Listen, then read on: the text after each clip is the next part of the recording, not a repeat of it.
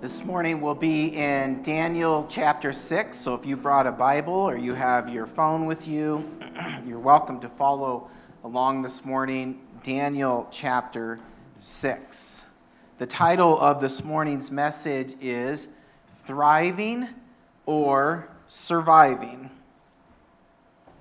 How many of you remember the show Survivor? Is Survivor still going? That's a show that just never ends, does it? I think it's 20-some years old, Survivor is. Survivor, for most of you already know this, a group of individuals is placed in an isolated location, and they must provide their own food, their own fire, their own shelter.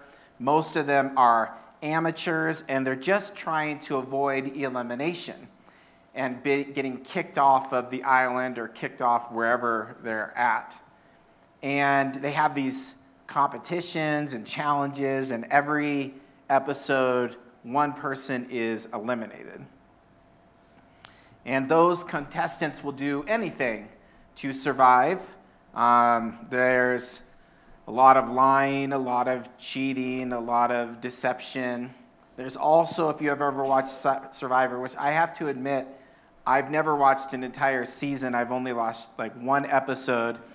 There was a lot of crying, there was a lot of complaining, and I realized I don't think this is going to be for me. It was actually one of the big shows, I think, when reality TV started to be kind of a big thing.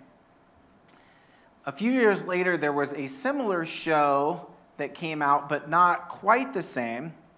It was put on by a guy named Bear Grylls. Some of you know the show Man vs. Wild. But Bear is not an amateur. As a matter of fact, he climbed Everest.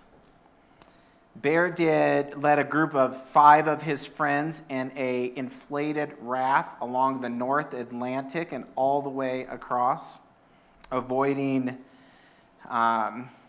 icebergs along the way.